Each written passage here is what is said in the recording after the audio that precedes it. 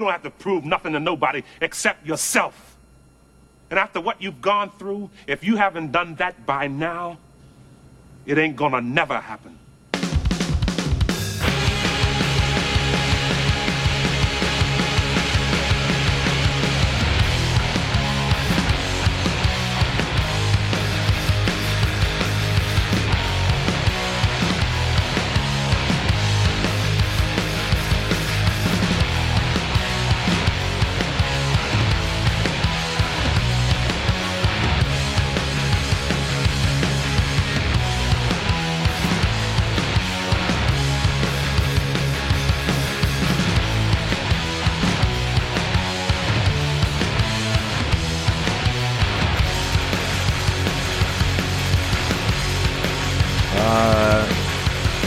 How is everybody? Okay. You're okay? You're okay, Gabe? Gabe, I noticed there's no records in the background this time. I'm really kind of disappointed. Well, there's records back there, but I got nothing on display. That's what I mean. This episode is a blank slate. I'm kind of feeling weird because I got these records showing every week on the background, but my turntable is not plugged in. I feel like I'm putting up a charade here by showing my records, and my turntable hasn't been plugged in since I moved in. So you feel like a poser. I didn't say that. I said a charade, which is like a synonym for poser, I guess. But yeah. Here's what I'm saying. I'm seeing a guy who every episode basically found something that was like his thing on this show, and this week he said, "Fuck it." That's what I see. I see somebody who decided not to try this week. Now, am I right in that way, poser? I've only been called a poser once in my life. I don't even think you're serious now, but... Did the guy live to tell the tale? Who was the guy that called you a poser, and what was... I don't want to say. Don't want to say.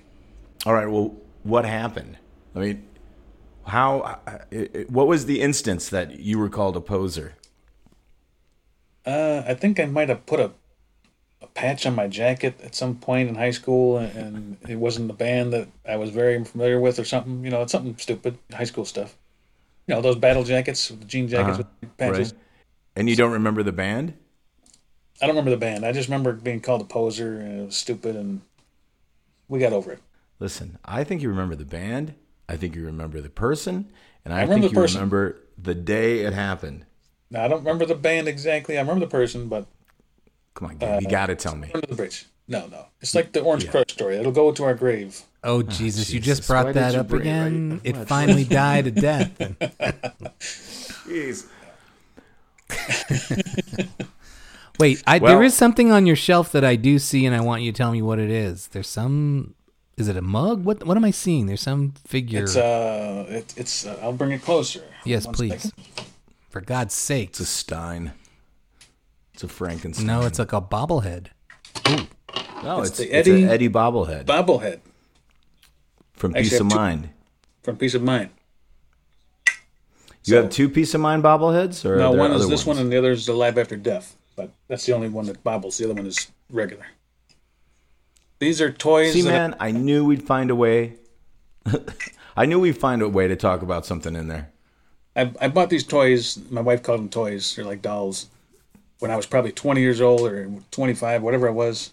And then 20 years later, here we go. I'm just selling them on eBay. So it was Heidi that called you a poser. Is that what you're telling me? No, she wasn't. She wasn't the one. But so Eddie is always there, but he's usually covered up by what you put on display, right? Yeah, well, I found this. I've been going through my stuff, you know. I'm 49. I'll be 50 this year. And I'm just going through some of my old junk. Wow, you know, when you move, you go through your old junk. You're so old. Yeah. I know. But I got a lot of stuff I forgot I even had. So you're saying it's time to put childish things away? You're going to turn 50? Is that what's going on? So at 50, it's time to get rid of the bobbleheads? I think so. I mean, the Beanie Babies I still have. But, the Eddie bobbleheads, they might have to hang around a little longer. Unless I can find a buyer that wants them more than that. I think I think if you still got Eddie bobbleheads at 50, you hold on to those fucking things. They should not be going anywhere. They are who you are. But by you selling them and getting rid of them, you're not going to change. You know, that's not going to.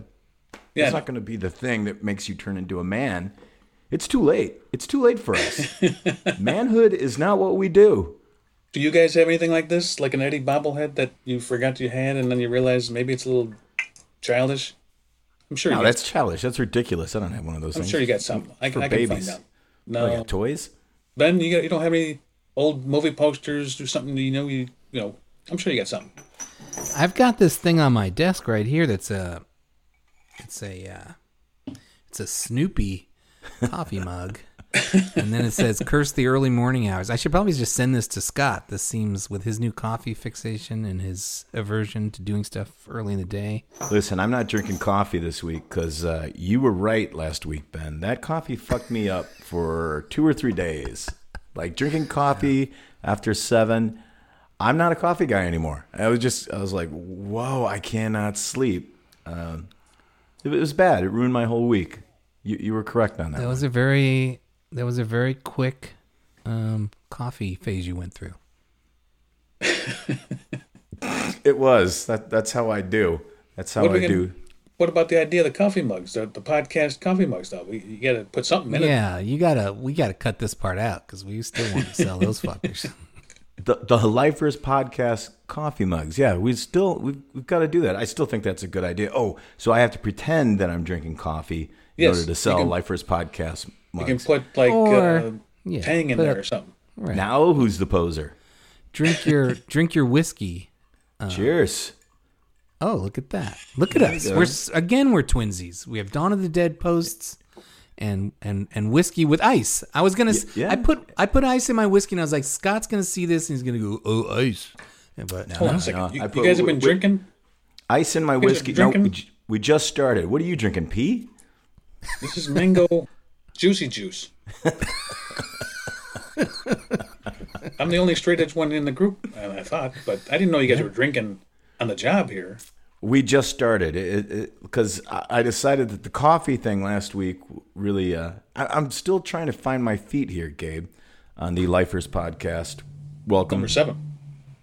Number 7. And we don't have a guest this week. We don't. No, it's just us hanging out. So goodbye, everybody. It's about to tune out. But I tell you, there's so much local H news to talk about. Yeah. There's tons of That's stuff. right. What we do have this week is we've got tour dates, and it excites me to no end. And I was so excited to post these things today, and so excited for the response that we got from people and how excited they were that we were coming. And, it's just an endless loop of excitement. But you got a response. You got these responses that I see all the time when tour dates go up. And I wonder if this annoys you or makes you happy or what, which is most of the responses are, what, no fucking blank on my town here? What happened to blank my fucking town? That is mildly annoying, and we get that every time. And it's like, usually you want to say, you know what, drive an extra hour, because I'm pretty sure you're not driving as far as we are. It's just like, shut the fuck up, we're doing the best we can. But in this instance, eagle-eyed watchers will see that there are some holes in these dates, and that should tell those people that we have not announced all the dates yet. There's some clubs that have not announced their own openings, and they're not ready to announce anything. But there are a few shows that are happening that we can't talk about yet. Speaking of that, what? No fucking Madison? Right. Well, screw Madison. You could drive to Milwaukee. I know. I will. I'll be there. Shank Hall, opening night. The tour starts in Shank Hall in Milwaukee. Opening night is August 31st in Shank Hall. Now, we have been to Shank Hall many times before, so this is going to be a lot of fun. But some of these places we've never been to before, like some of these clubs. We're playing the 1st of October in Sacramento at this place called Holy Diver, which I'm very excited about. But It's a great fucking name for a club. Now, the thing is we've never played there, but we have drank there. And so we're very excited to come back there and actually play a show. In New York, the show on September 4th at this place called LPR.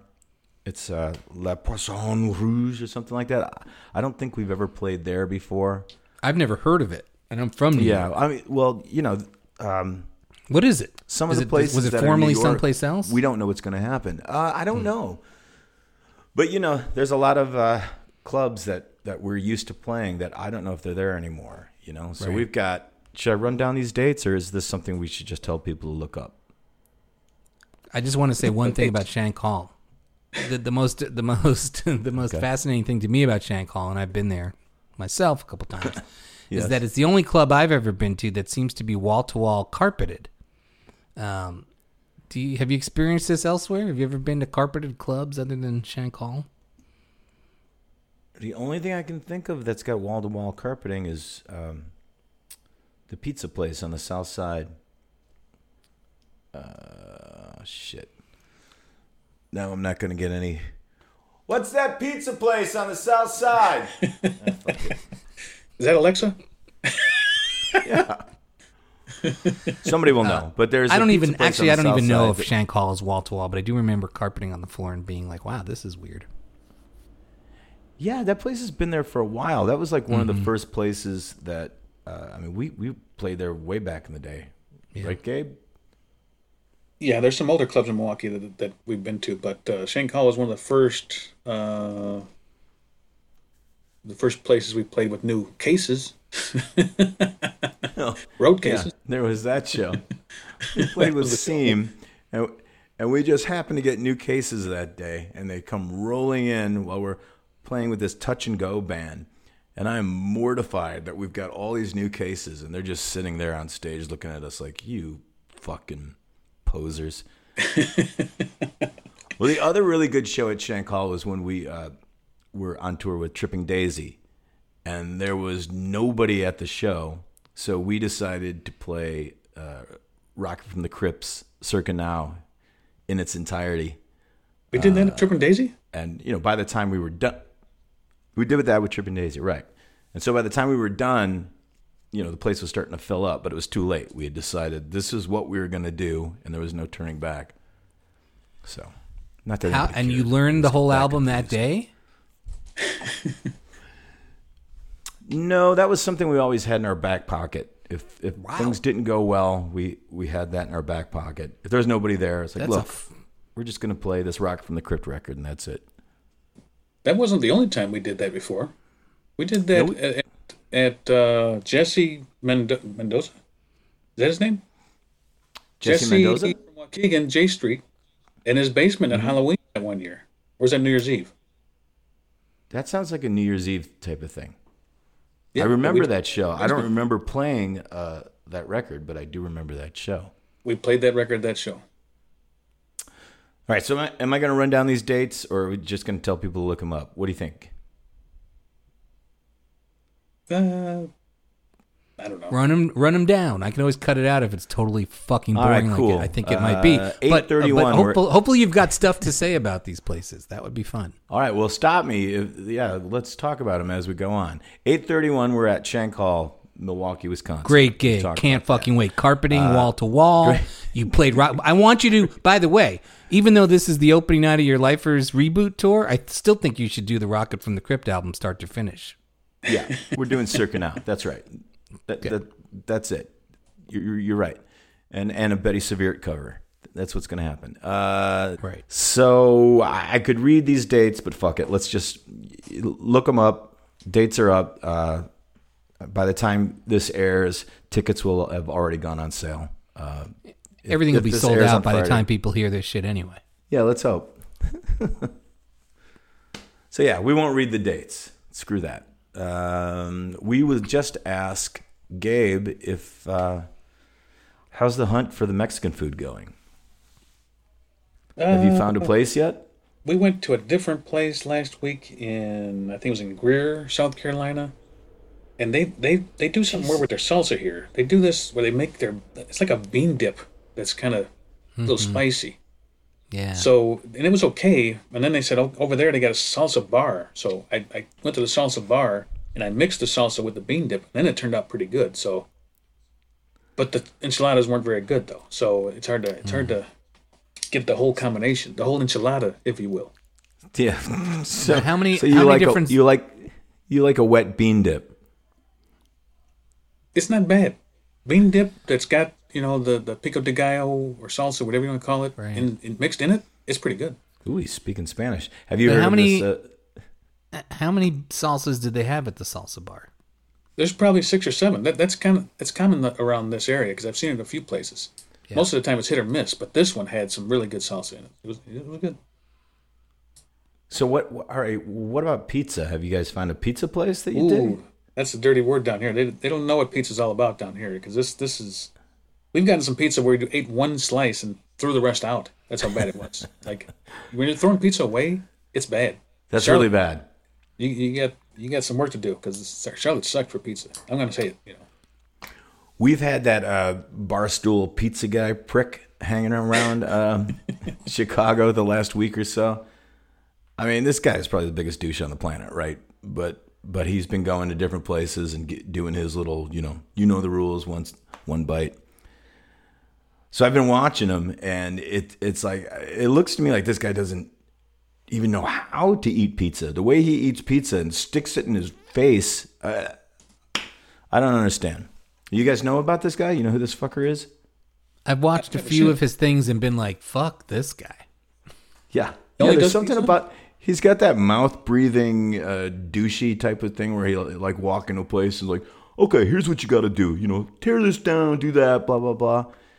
He has that thing about him. He's got that kind of face. You know what I'm talking about. But he's part of an army of these YouTube douchebags who do that thing. Like these guys who are like, nobody eats a Jack in the Box hamburger like I do. This is how you do it. And they tour some city and they go to every fucking fast food place that there is and show you how to open up a box at McDonald's or something. It's like, who needs you? Watching him try to open a pizza box in Chicago it's special. It's pretty funny. But the one thing that this guy does say, which I'm totally down with, and I agree with him, God help me, is this idea. He goes to some place, he eats the thin crust, and then he eats a deep dish. And it actually looks like it's a stuffed slice, not deep dish. There's a difference.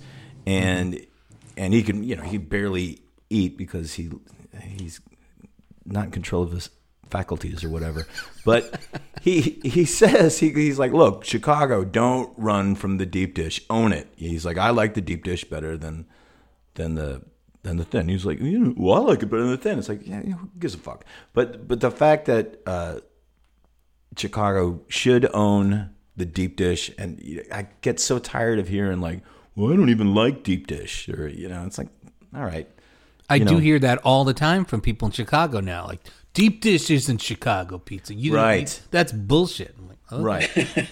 Right. Maybe there are other kinds of pizza, but, deep dish is one of those kind of pizzas. I mean, I prefer stuffed, but it's like if you were to eat, go to an Uno's in L.A. or something like that. It doesn't taste the same. So people all over the country think they know what this stuff is supposed to taste like, and they don't. They have no idea. So whenever I see somebody go, oh yeah, you're right, it sucks, I'm like, move, go somewhere else. I mean, the pizza in Madison's pretty good, right, Ben? It took me a long time. I've been in Madison over 20 years, and I'm at the point now where I don't feel qualified to say, because like stuff when I first got here, I'm like, these aren't bagels. This isn't pizza. This isn't Chinese food. Now I'm like, yeah, give me the fucking bagels and the pizza and the Chinese food. I don't care. It's all good. So I don't know. I feel like I've lost my New York mojo when it comes to those things. But yes, there's like Ian's Pizza, which I think even has opened up in Chicago, is a pretty good pizza place. They'll do slices and stuff like that. And honestly, even though I'm like a New York purist, like some of these sort of more interesting modern pizza things are pretty good. Like I've had a lasagna slice at Ian's, which I'm like, this is fucking good. A nice lasagna noodle on top of some ricotta cheese and a slice of pizza. Yeah, right on. And the mac and cheese pizza, this is pretty good.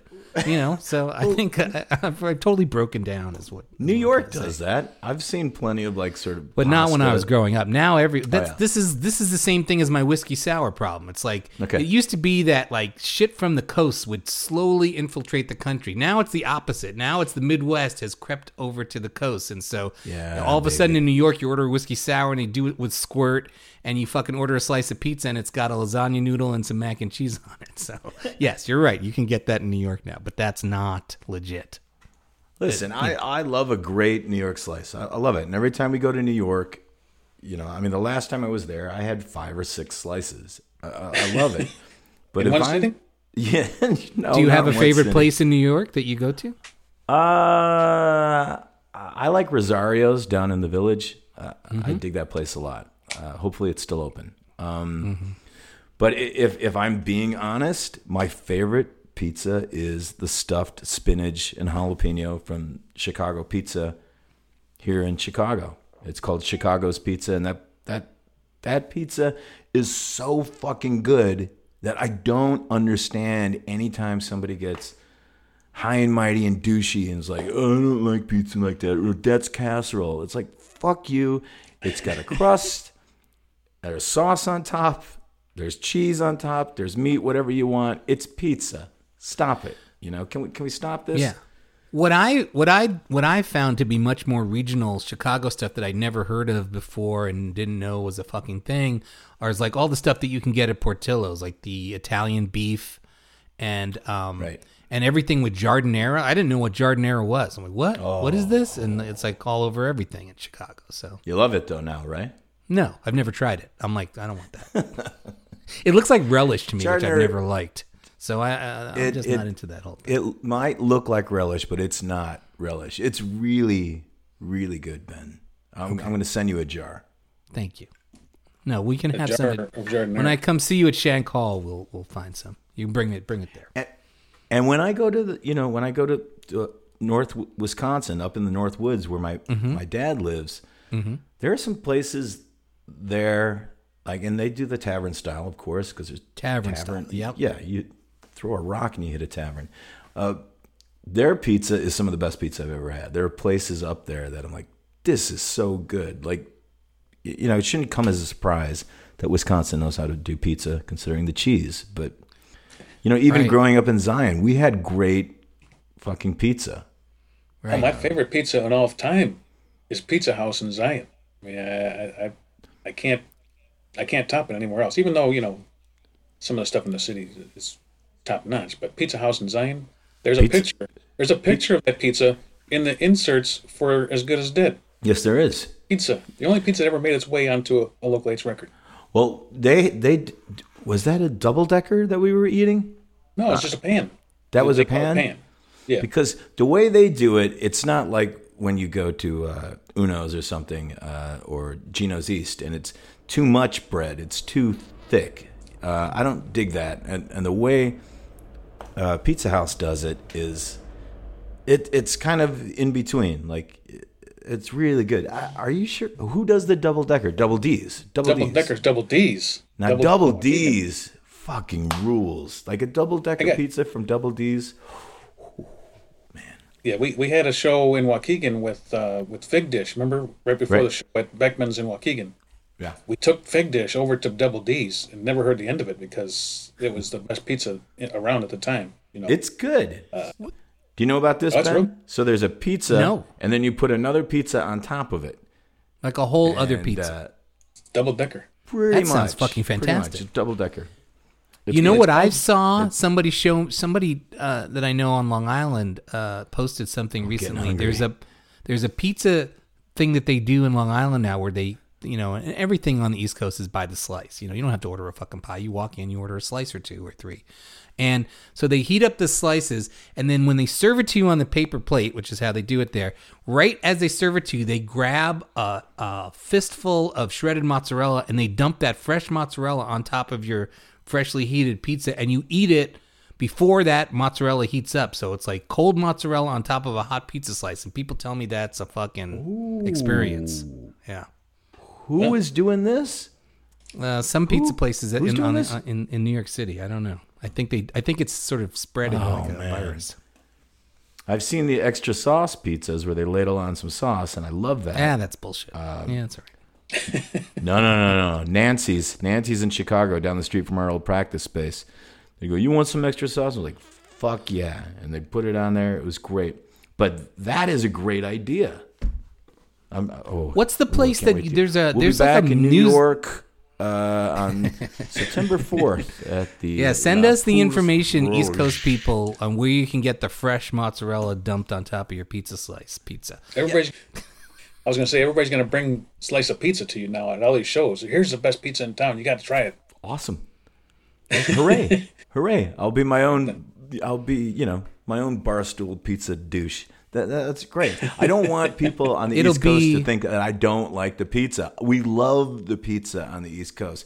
I just cannot. I don't think you said anything like people that. coming into our city and talking shit about our pizza. I can't handle it. I won't deal with it. And and not that this fucking douche was doing that. He wasn't. But there are some people here who just they're like, they'll open up a pizza place and say, because Chicago pizza sucks. And it's like, just go away. You know how Tom Jones used to get, or maybe still does get, like panties thrown at him at every show? Like people are going to throw slices of pizza at you. I hope it's with love. You know what? There's something that occurs to me. We don't have a guest tonight, but we also don't really know a whole hell of a lot about Ben Reiser. At least our listeners don't. So maybe the rest of the episode we try to figure out who the fuck is Ben Reiser. And yes, who the fuck is Ben Reiser? Yeah, who the fuck is Ben Reiser? I mean, are there people out there that are like, okay, I know who Scott is. Ugh. I know who Gabe is. All right, but who the fuck is Ben Reiser? So, Ben, let's figure out who you are. What do you think about that? All right. So, I'll just say I've been expecting not this, but I did expect a lot of that. And maybe the cold manner people behind my back are saying like, who the fuck is this asshole? And I sort of feel like there are people who are in the sort of local H super fan group that are doing their own podcasts, and they're probably like, wait a minute, what just happened? We were the ones doing the podcast, and now there's all this shit going. How did if we only knew all we had to do was write Scott an email and he'd start doing a podcast with us, we would have done that 3 fucking years ago. But I haven't. Nobody said that to me yet, and they all seem like nice people. Kind of. They are nice people. They're wonderful people. They are, and they've mess with them. Me. And they've all friended me on Facebook and send me personal messages, and they've made me feel very warm and welcome. I'm still sort of waiting for the other shoe to drop, but yeah, it's been great. I think if the other shoe drops, they probably would do it in secret. But they'll just vote me off of some Twitter polls. Yeah, right. So the first thing that would probably come up on your Wikipedia is that you wrote a song for the presidency of the United States of America on their big first hit record. But the thing is like, how did that happen? Like, you wrote that song previously for another band that you were in. Were you in it with one of the guys from the Presidents, or how'd that happen? Ben wrote Lump. He wrote Lump. I wish. Yes. He wrote Lump in My Throat. Yeah. I always thought, it would be great to be in a band, but this is when I was in junior high school. That's what we called it back in the day. Did you guys go to junior high school or middle school? Junior high, yeah. Right. It's all middle school now. Is middle the same as junior high? Kind of. It's weird. I think it starts like a grade earlier. Like, it seems like elementary school only goes up to 5th grade now, and then middle school is 6th through 8th, and then after that you're in high school. I don't understand it.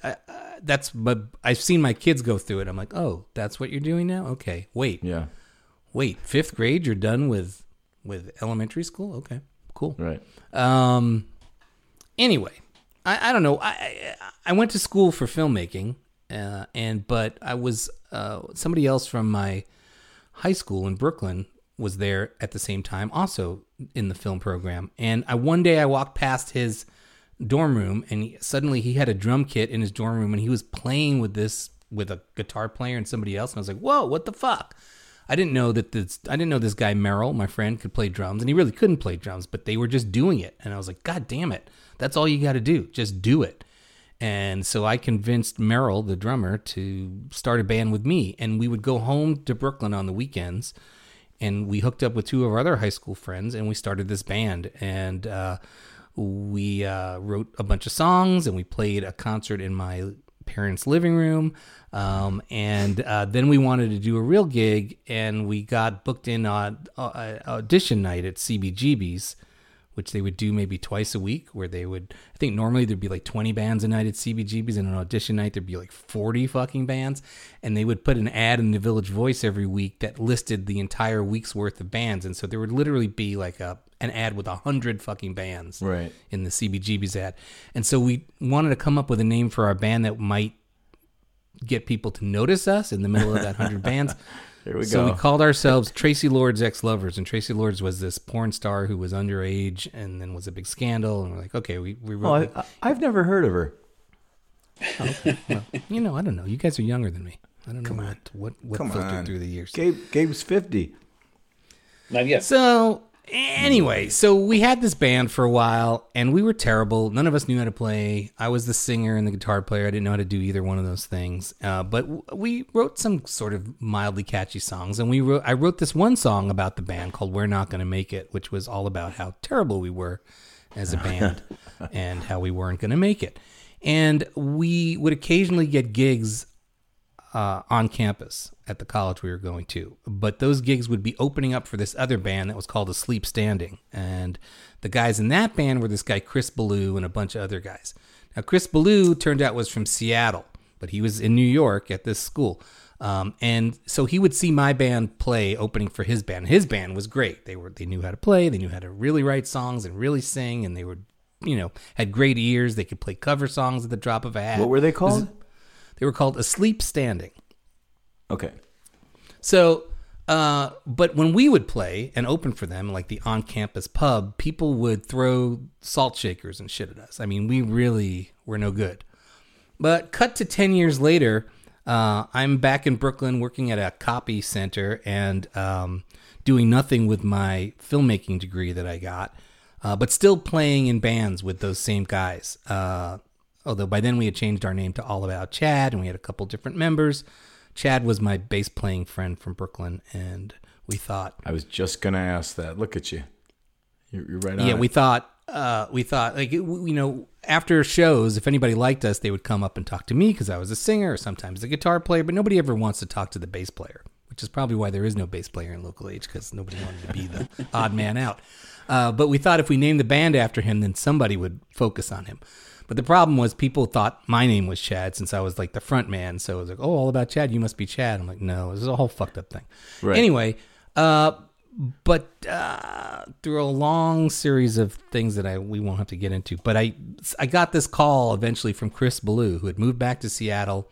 Apparently had started another band. Apparently they'd been like tearing up the fucking clubs all along the West Coast. Everyone loved them. They had been signed to Columbia Records. And just at that point, he was calling me to say, I've got this album. We actually released it on Sub Pop a couple years ago. And now Columbia Records bought it. It's coming out on Columbia. And by the way, your song, We're Not Gonna Make It, is on that. And we've been actually using it as our anthem for the last 4 years. And we close every set with this thing. Is that cool? And I was like, huh? And he was like, it's a great song. It just really needed somebody to do it right. I'm like, oh, thanks. By the way, I still have a band. And by the way, I'm pursuing my own record deal. I'm not a fucking garbage man here. It was not a good conversation. And I did have a lawyer at the time because we were actually getting signed to a ridiculously stupid indie label. But I said, lawyer, I'll figure this out for me. Is there any way I can get? So they sent me a copy of this album, and I was like, this isn't going to sell a single record. This record was on Sub Pop, and they were releasing it as. No, I'm sorry. I said Sub Pop, but it's not. It's Pop Llama. Do you know Pop that Llama. label? Yes. Yes, that sounds right. Sorry. Yeah. That's the Conrad. Pop Llama. That's Posey's, right? It wasn't Pop Llama. Maybe. Yeah, probably. Yeah. They were all part of that same thing. Conrad Uno. Right. Yes. Mm-hmm. Yes. Okay. Eventually, I got a call from Conrad Uno because what I did this thing. I was like, I don't want my song. I don't like their version of my song. It's a song about my stupid band. You stupid, silly little asshole. I mean, really. Well, wait a minute. It worked out fine for me. But I know it did, but it's just amazing. Right. Just the attitude that we had back then. Yeah. Oh, my God. Oh, boy. And I said, amazing. See if you can get all I wanted was a nice TV. And I said, can you get me an advance on royalties? Like, see if you can get me $5,000 in advance, because they're not going to sell any records.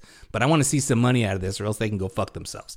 Because I'm not telling you the part of the story where they were even more insulting than the thing I told you about what he said to me on the phone. Why it's not? a whole fucking weird thing. You want to hear that part? See, I feel like at some point we should get Chris Ballou on this show, and I'll have it out with him, because I've never talked to him again in the ensuing 20 years. All right, well, if you want to save it for that, we can do that. That's fine. But if you want to burn those bridges right now, we can also do that too. Well, no, the bridges are already burned. This would be like a have it out and maybe reconcile. Not that he has any. So, I mean, why were you so pissed? Because they had recorded it without asking you? I was. They were, because here's what happened. It was because he was basically saying, like, this is good for you. No, he wasn't saying it was good for me. He was like, we saved this song from the garbage can, which is true, I guess. But he was also. You don't have to say that. Here's how I first got wind of this whole thing: is that friends of friends came to me at some gig I was playing. I thought you were going to say they were a band. I thought you were going to say friends of friends were a band. But so they came to me. Friends are friends. All right, I'm sorry.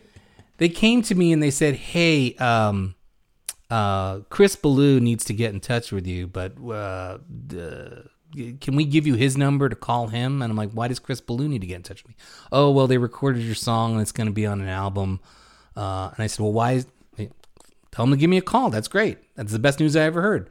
But I found out that he didn't want to. Like, he didn't want to call me. Like, he was like being shoved into like calling me to get permission, because I think, the lawyers at Columbia were like, you can't put this song on your album. It's never been released. Like, you can't do this unless you get permission from the songwriter. Oh, okay. Which would have been fine, but all I kept hearing in advance was, if it had been released, it wouldn't have been a big deal. Right. Exactly. Okay. Right. Interesting. Okay. So, but he didn't want to talk to me, and I don't know why. Like, it was this weird thing. And then eventually, I came home one night, and there was a voicemail on my answering machine from him saying, "Hey, it's Chris Ballou. I heard you were trying to get in touch with me. Give me a call." And I'm like, I wasn't trying to get in touch with you. I don't have your number. I don't know what the fuck you're talking about. And so I was just like, if this asshole doesn't want to talk to me, fuck the whole thing. Well, and eventually he called me. Had you guys left on bad terms before this? No, we'd left on no terms. Other than us playing some gigs together, our two bands, we weren't particularly friendly. He must have had a copy of my demo that had that song on it. I thought he was fine. I liked his band. But no, we didn't have, I think it was clear from the first day I met him till now that he didn't respect me as a musician or as a singer or as a songwriter, which 2 out of those 3 things, fine, I get it. But, I thought, like, I can write some fucking songs. Fuck you. And apparently I can write a song good enough that you want to use it as your fucking band's anthem, and you want to end every one of your fucking sets with it, but you don't want to tell me. You want to just leave it there for 10 years and do your own fucking thing, and only when lawyers tell you you need to let me know, then you're going to come to me? Fuck you, Chris Ballou. All right, Ben, I think he actually kind of does respect you as a songwriter, because he put one of your songs on his record. I mean, there's got to be something else going on here. Is there something else going on here? No, I just felt like. He drank your here's beer the other thing. backstage. I will say this other thing, that the other three guys in my band were like, don't let them do that. Don't let them put that song out. That's our fucking song. That's a song about us. How dare they? And that is kind of true. It's like sort of like, it's one thing to sing somebody else's song. It's another thing to it's sort of like if I took All the Kids Are Right and used it as my band's closing song every night for some reason. You know, that's a song about local H, right? It would be weird if Tripping Daisy. Oh, okay. So the Joe in that song is a different Joe. Oh, Did you get the TV out of the deal, or what? You got me. You got me. How's the story? What? I guess I did name names in that song. All right, you got me. I did get it. So yes, so I had my lawyers say like, yeah, well, that's fine. He'll sign the papers. He'd like to get an advance on the first 75,000 albums sold. And then Chris Ballou called me and he said, they're telling me we're going to have to pull your song off the album because there's no fucking way that we're going to pay you. What is your lawyer talking about? And I'm like, I don't know. This is all news to me. Meanwhile, I had masterminded the whole goddamn thing. But I was like, Chris, do you have a lawyer? He's like, yeah. I said, do you listen to what he says? Yeah. Okay, so that's all I'm doing. I'm listening to what my lawyer says. He says I should get an advance on royalties. So they fucking coughed up $5,000, and I was like, I'm so ahead of this game. I bought myself a nice TV. I still had $4,000 left over afterwards. And then I lived above a record store that for some reason would like tear out the charts from Billboard and paste it to their window every week. I don't know why they did that. But I would come downstairs. I actually lived in the building above where I worked at the Park Slope Copy Center, and right next door was this record store. And the record went on sale, and the video was on MTV, and every week I would come down, and in the Billboard charts, it'd be like, oh, Presidents of the United States. Whoa, they're on the charts. And then, whoa, they're number 50. Whoa, they're number 26. What the fuck is going on? And then I started getting these royalty checks, and I'm making $6 an hour at the Park Slope Copy Center. And suddenly these checks start coming in the mail for like $10,000, $20,000, $30,000. I'm like, what the fuck is going on? And step in? Yeah. So so cut to sort of early on in that process. Before they really broke, they played a gig at Brownies in New York City. Which is Brownies, a pretty small club. Yeah, remember Brownies, Gabe? Oh yeah, we got a lot of memories there. Oh, Did you guys play Brownies? The local H bus played got Brownies? broken into outside of Brownies. Remember that? Yeah. Oh, it did? Yeah, I don't remember that. We played a lot of shows at Brownies. Yeah. Yeah. So they played Brownies, and this was, I think, before the record started selling at all, but after Columbia had cut a check for me. And I went to this show, and I was like happy at this point. And I didn't know that they were not happy. So you did get your advance, right? You got the advance. Right. Okay. But my stupid idea that I'm so glad didn't work out was I told my lawyer, I said, can we sell them the song? Like, would they buy it outright for like 50 grand or something? You would have been fucked. Yeah. So thank God that didn't work. But anyway, so I went. Not that there's sort of a backstage at Brownies, but I went back there and I saw Chris. I was like, "Hey, Chris." He's like, "Oh, hey, did you get your check?" I'm like, "Yeah." And he didn't want to talk to me, and they didn't play the song that night. But cut to like 4 months later when the album was like at the top of the charts, and they came back and they played maybe Tramps, which also isn't that big of a place, but pretty big. And then they weren't talking, there was like, I tried to reach out. I tried to like say, oh, this is so great. Thank you so much. And I'm sorry there was this friction. And I wanted to sort of explain, it's just a weird way that it all came about where I heard you didn't want to talk to me. And then when you did talk to me, you acted like I was the one trying to get in touch with you. And so, then I'm back. So they come to play Tramps. And it's a sold out show. And my lawyer is like, I got a ticket for you. And I'm like, I don't know that I want to. He goes, go. So I went, and it was one of the more interesting kind of rock and roll experiences I ever had. Because I'm in the back of this sold out club that's packed with teenagers. Because it was like, teenage girls who were into the Presidents and Lump or teenage boys or whatever.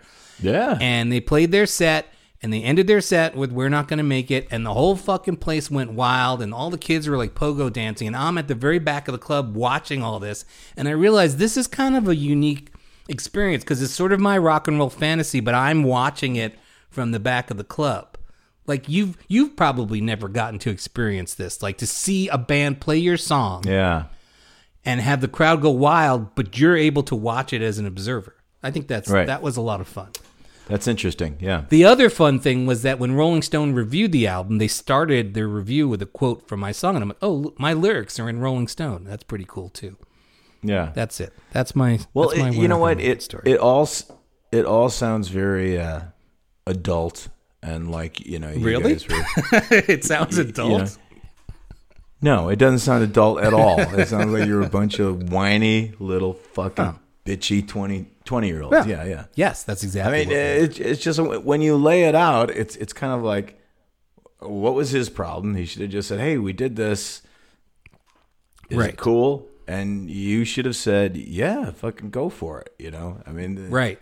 But it sounds like it worked out for both of you. Well, that's the thing. But on the other hand, you can't do that when you're that age. Yeah. If everything had been, to coin a phrase, copacetic and smooth the whole way, I wouldn't have this story.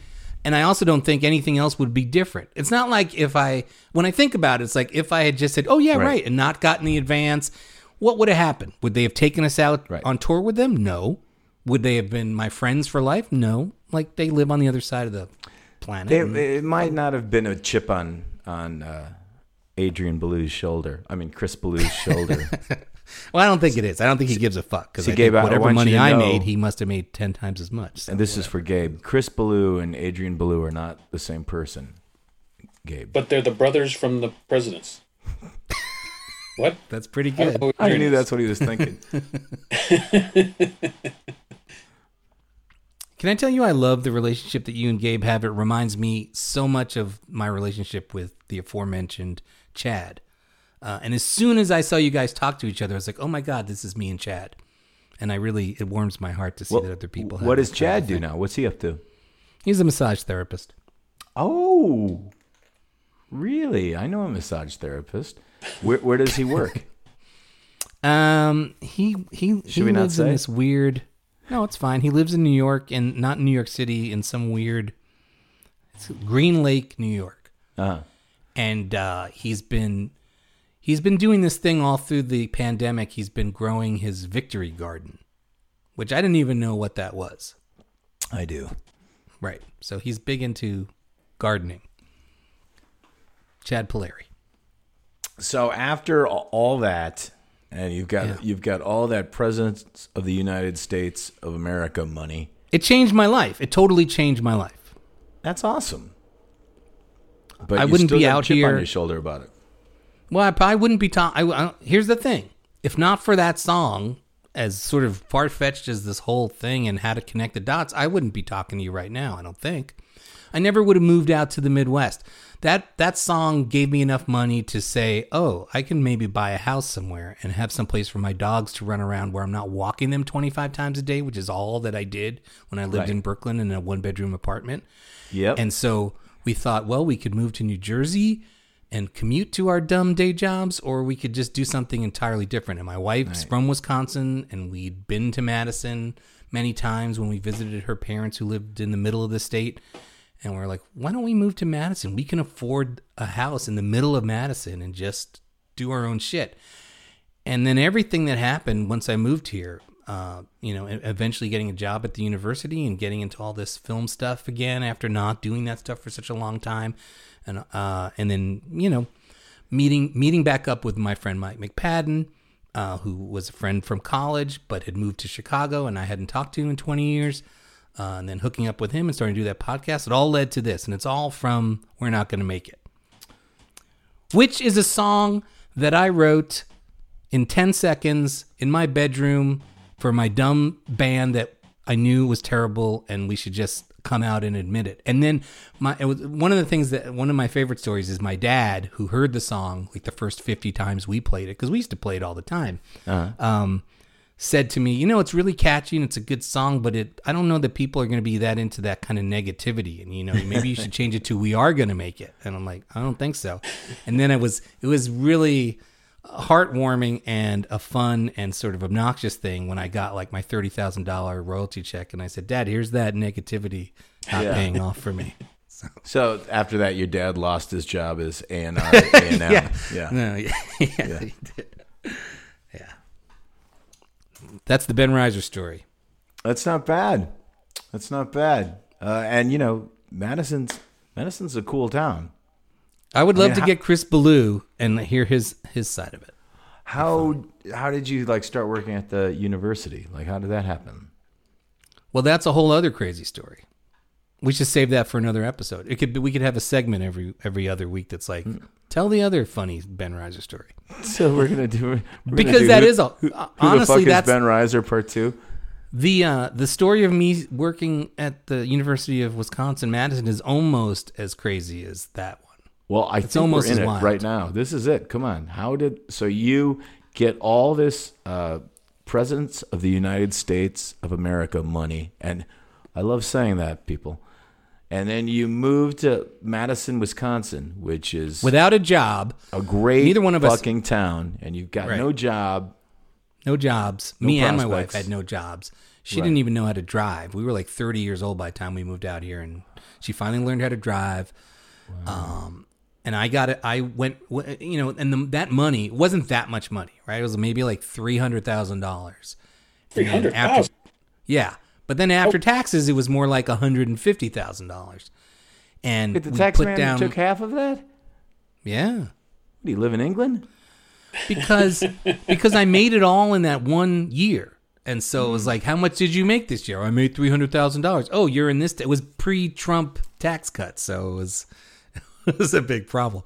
Yeah. And I put as much away as I could. I didn't know anything about money. I still don't. I didn't know anything about real estate. I didn't know anything about investing. I don't have any fucking idea. I was lucky I have any money left after that. Right. And the truth is I didn't. We put $30,000 down on this house. Which was a great investment because now it's worth way more than we paid for it. We were lucky in that we moved here in 97, right before property values went through the roof. Yeah, that's about all you need to know about investing is buy a fucking house. Right. Well, but on the other hand, if we had just invested in an apartment in Brooklyn when we were living in Brooklyn at that time, we would have made a lot more money. A lot more money. So whatever. Yeah. You would have to walk your dog more, but you'd be right. You'd be a slumlord. That's right. But so I pretty much quickly had to get a job here because that money wasn't going to last very long. So you went through all that money that quickly? Were you like a fucking cokehead? I mean, what the hell was going on? You came to Madison to just live like Scarface, and you just burned through all the money like that? Well, no, because there was a couple years between first getting the money and then eventually moving out here, and in that time, I was the sole songwriter of record, so it all came to me, and I felt some amount of guilt and debt to my other bandmates. So it's true. When I was in Brooklyn for those first couple of years, I was taking everyone out to dinner all the time, throwing lavish parties, and I spent some money. Wow. You should have known me back in the day, man. I should have. So now you're in Madison. And, and so the Scarface days are over. Yeah, and I got a job at CopyMax, which is part of Office Max, because this is all I knew from day jobs. Do you know this place, Gabe? At Copy Center. Do you know? I didn't know it was a CopyMax. I guess it's like PetSmart and Petco. Well, no.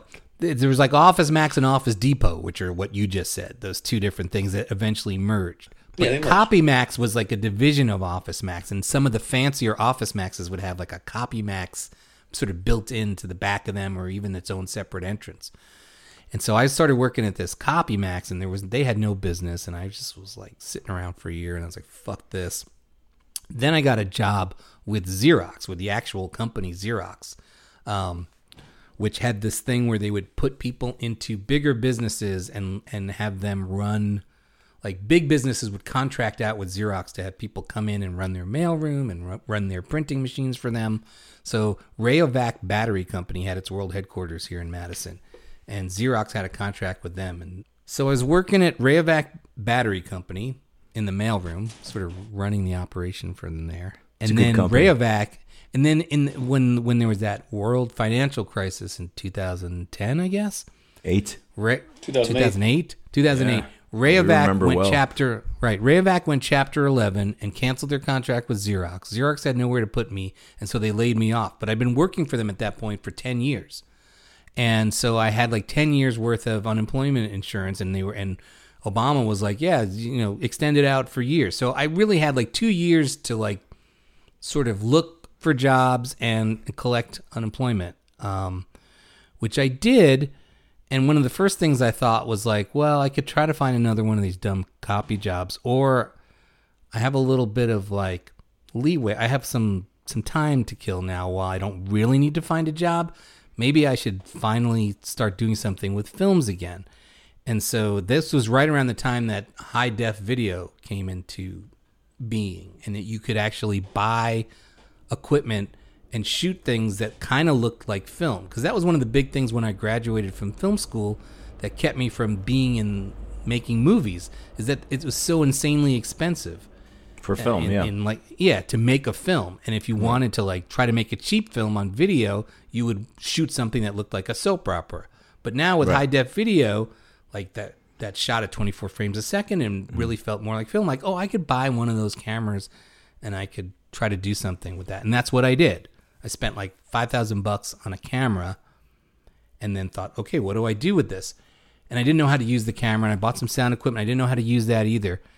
And then one of my next door neighbors said, hey, the Wisconsin Film Festival is accepting submissions for this year's festival, and the deadline is in like 3 weeks.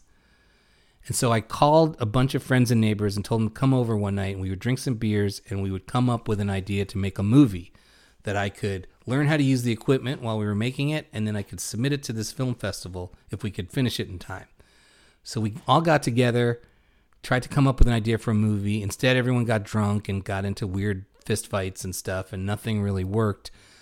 Except that I had this. That was your movie. You fucked up. I know. No, I totally. I was like, oh shit! I just should have shot this meeting. That would have been a perfect movie. But I was not thinking.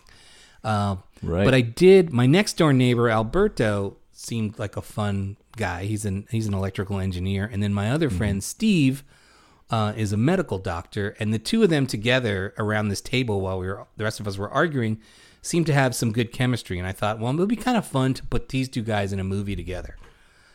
But neither one of them had ever acted or done anything like that. And then I knew my neighbor across the street, Christina, worked for children's theater, and she had gone to school for theater and directing and dramaturgy.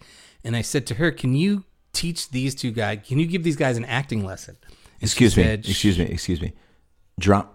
Dramaturgy? Yeah, you know what? That's what you went to school for? Dramaturgy? You down with DRA? Yeah, you know. What's the difference between drama and dramaturgy? Dramaturgy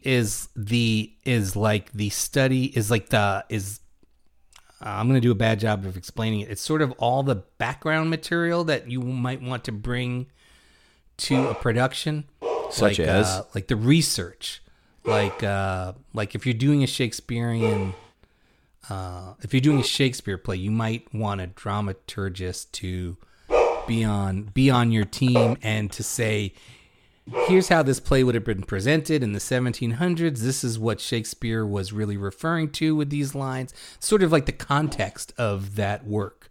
Right. Somebody who can explain and explore, which will hopefully sort of like enrich the current production so that the actors and the directors. So this is for theater. A dramaturgist is for theater.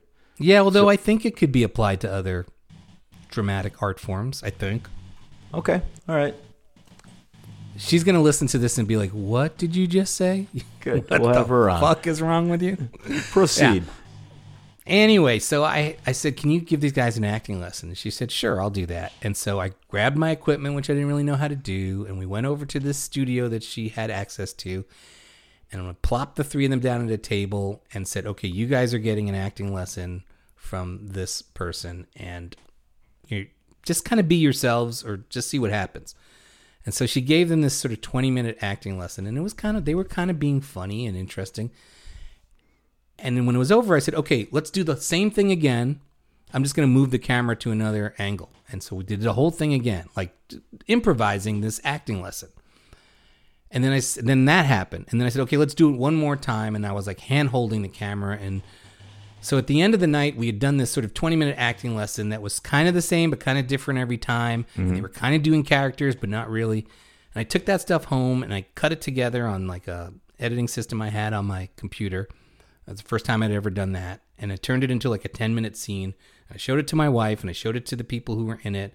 And they all thought it was kind of good and funny. And I was like, okay, great. Let's do this. Let's make a movie with you two guys. But now we have this scene. I don't want to waste it. So now I need to figure out what is a movie that I can make that revolves around these two guys getting an acting lesson. So I came up with this idea that one of them had just lost his job and decided he wanted to become an actor and enlisted his next door neighbor to help him learn how to act and then get a part in a local production of The Grapes of Wrath. And so I wrote like a 10-scene outline for a movie, like one sentence for each scene. And then over the next week, we shot those other 9 scenes. I quick cut them together on the very last day that you could submit the film to the Wisconsin Film Festival. I sent it in. And then a month later, I was shocked to get a thing in the mail saying, your film has been accepted into the festival. I was like, holy shit. Right. It was like a 40-minute long film. And I was like, wow, that's because it's a weird length for a movie. It's not really a short and it's not a feature. I was like, they're not even going to watch this thing. But they watched it. And then a couple weeks after that, I got another email from the festival saying, you've won an award. You've won an award for breakthrough performance for this medical doctor who was like the star of the movie. And they'd never given an award at the festival for acting before, but somehow this jury... Breakthrough to what? What's he... I don't know, right? I don't know. I have no idea. Apparently, they were just making this category up, specially because they loved his performance so much. Right, and he wasn't good enough for Best Actor. It was... Well, there was no Best Actor. There was nothing. Okay. It was just that. That's the only acting award they've ever given in the entire 20-something year history of the festival. Right. Yeah. So, and that came with $250.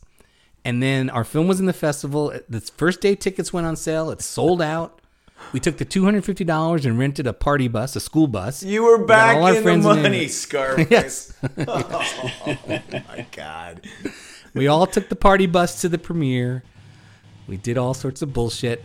And it was like crazy. It was a crazy fucking thing that happened. And then...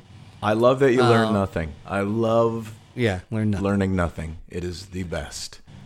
So a couple of years later, I infiltrated my way into actually working at the festival, and then got another job on campus, and the rest is history.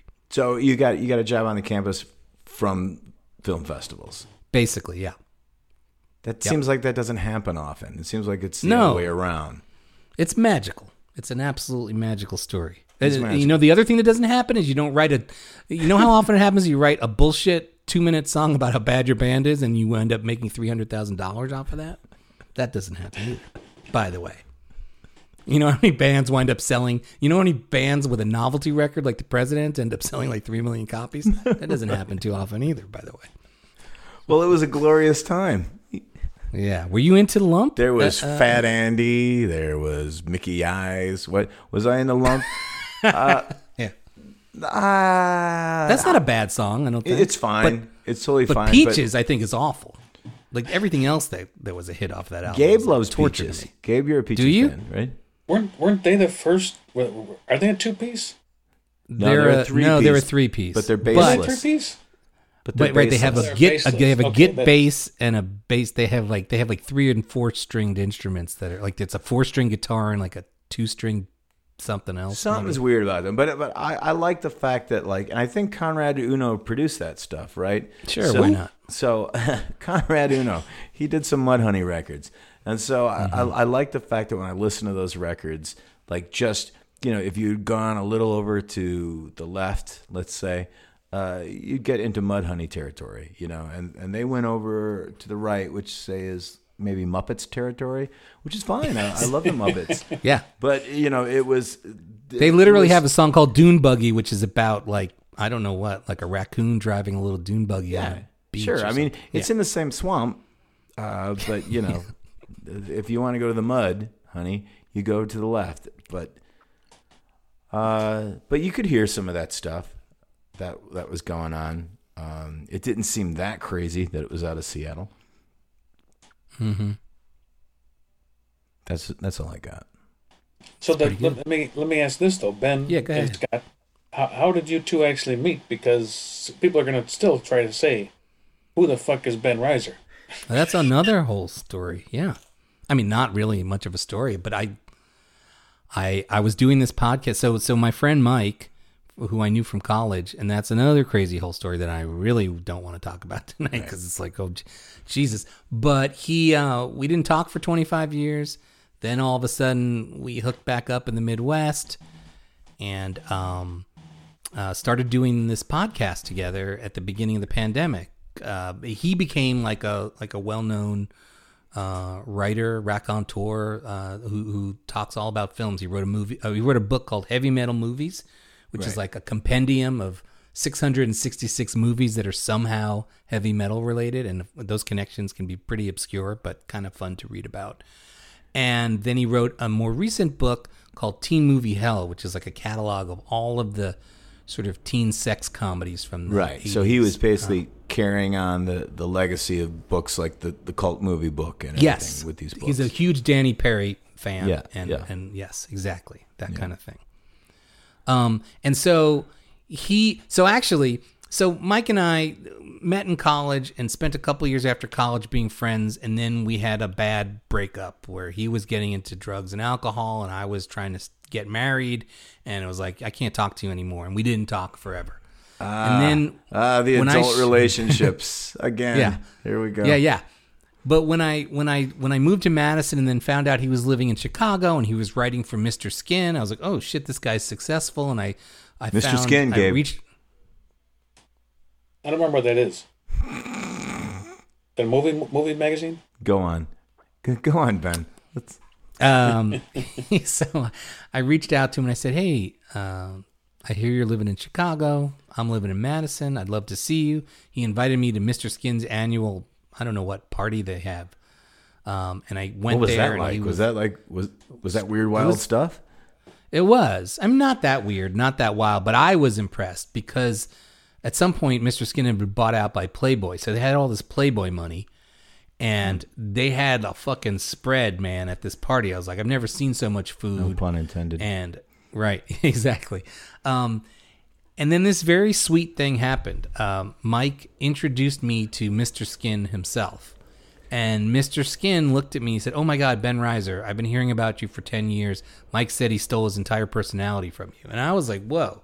Because in my mind, I was like, I'm this fucking loser who's working in this copy shop and had this fluke thing with this song. But otherwise, like, I'm not doing anything that I thought I was going to do back in college.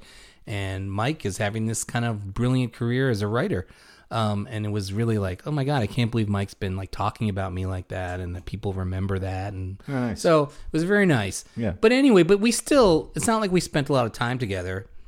And then cut to last year, I discovered that Mike has started a podcast with this friend of his, Aaron Lee, who's like a writer in Hollywood who and to people that don't know, like Mike was definitely kind of like, like he was in the local movie scene here in Chicago. Like he was definitely showing up at lectures and stuff, and you'd hear him on podcasts and contributing to articles left and right online. So he was kind of this guy who everybody knew and that kind of thing. And hosting like movie nights at the Music Box and things like that. Exactly.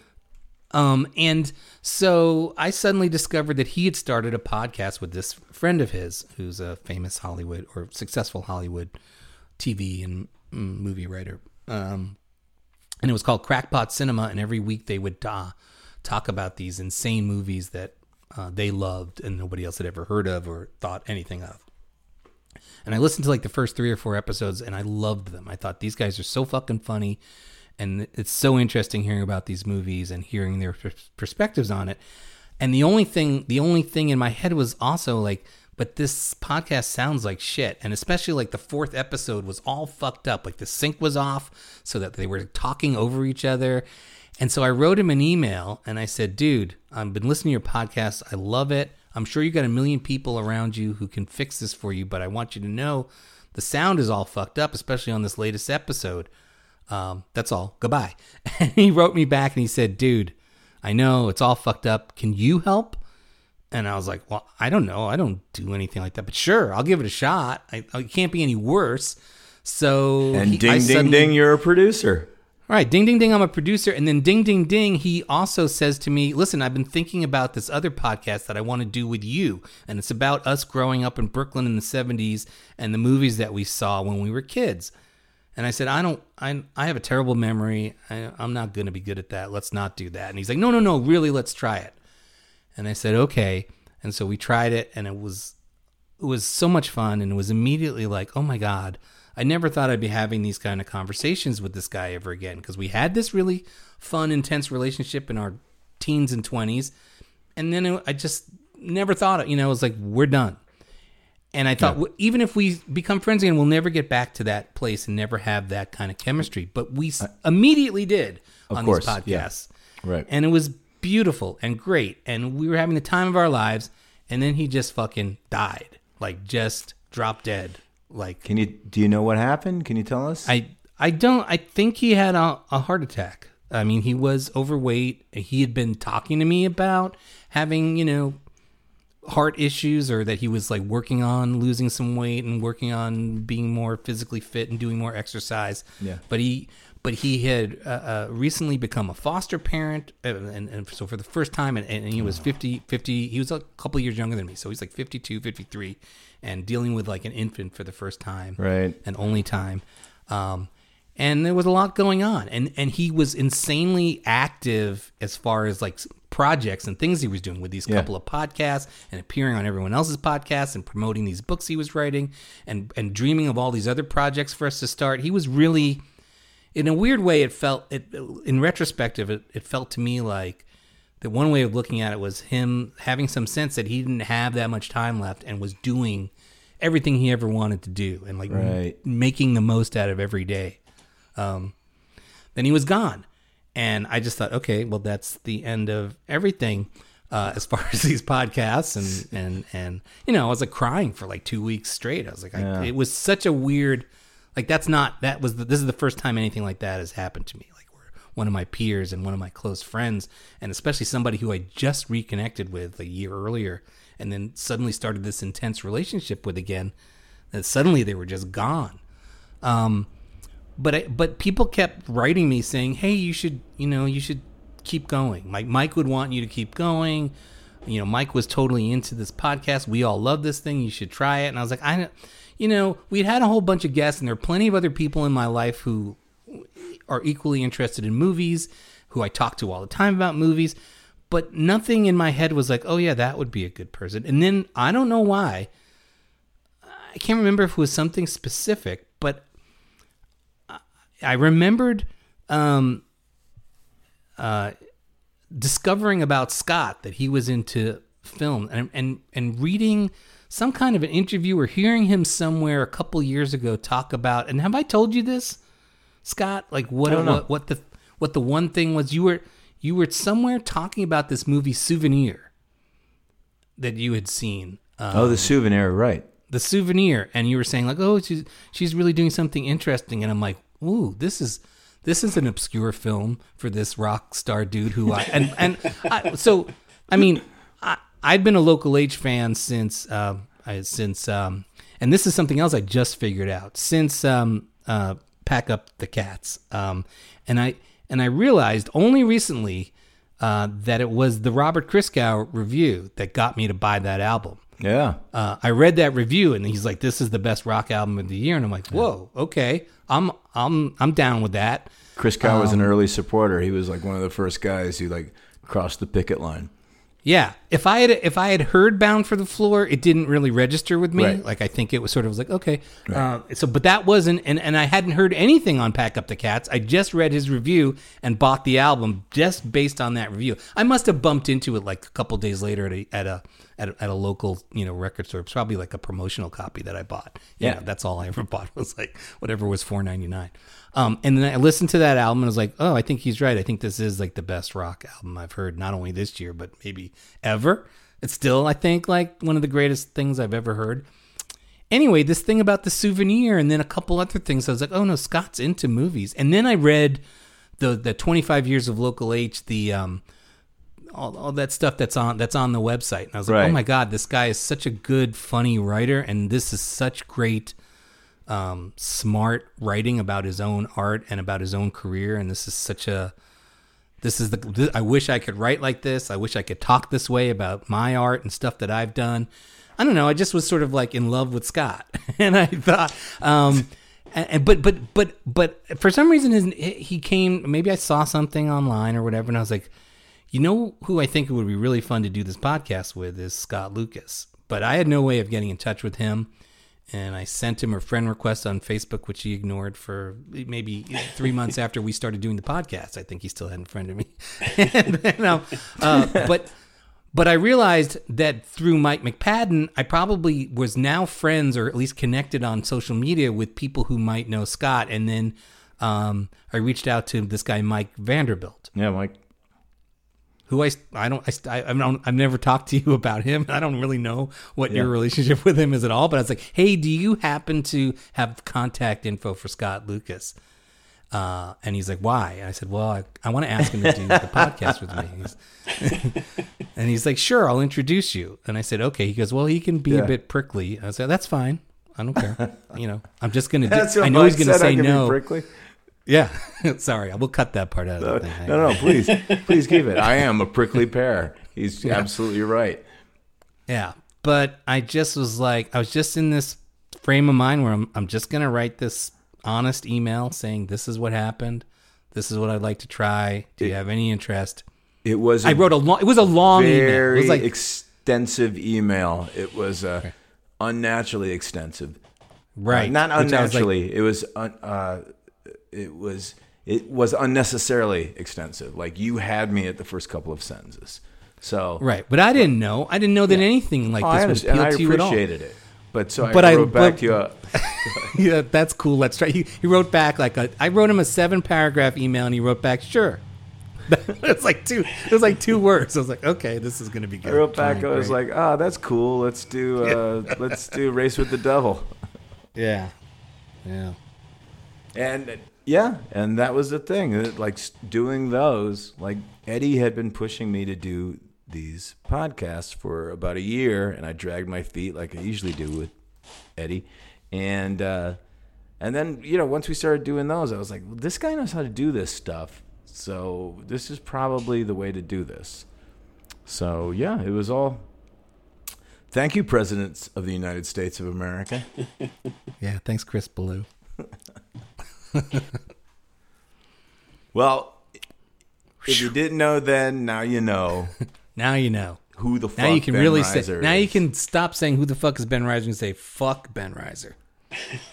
I don't think Gabe is ever going to stop saying who the fuck is Ben Reiser.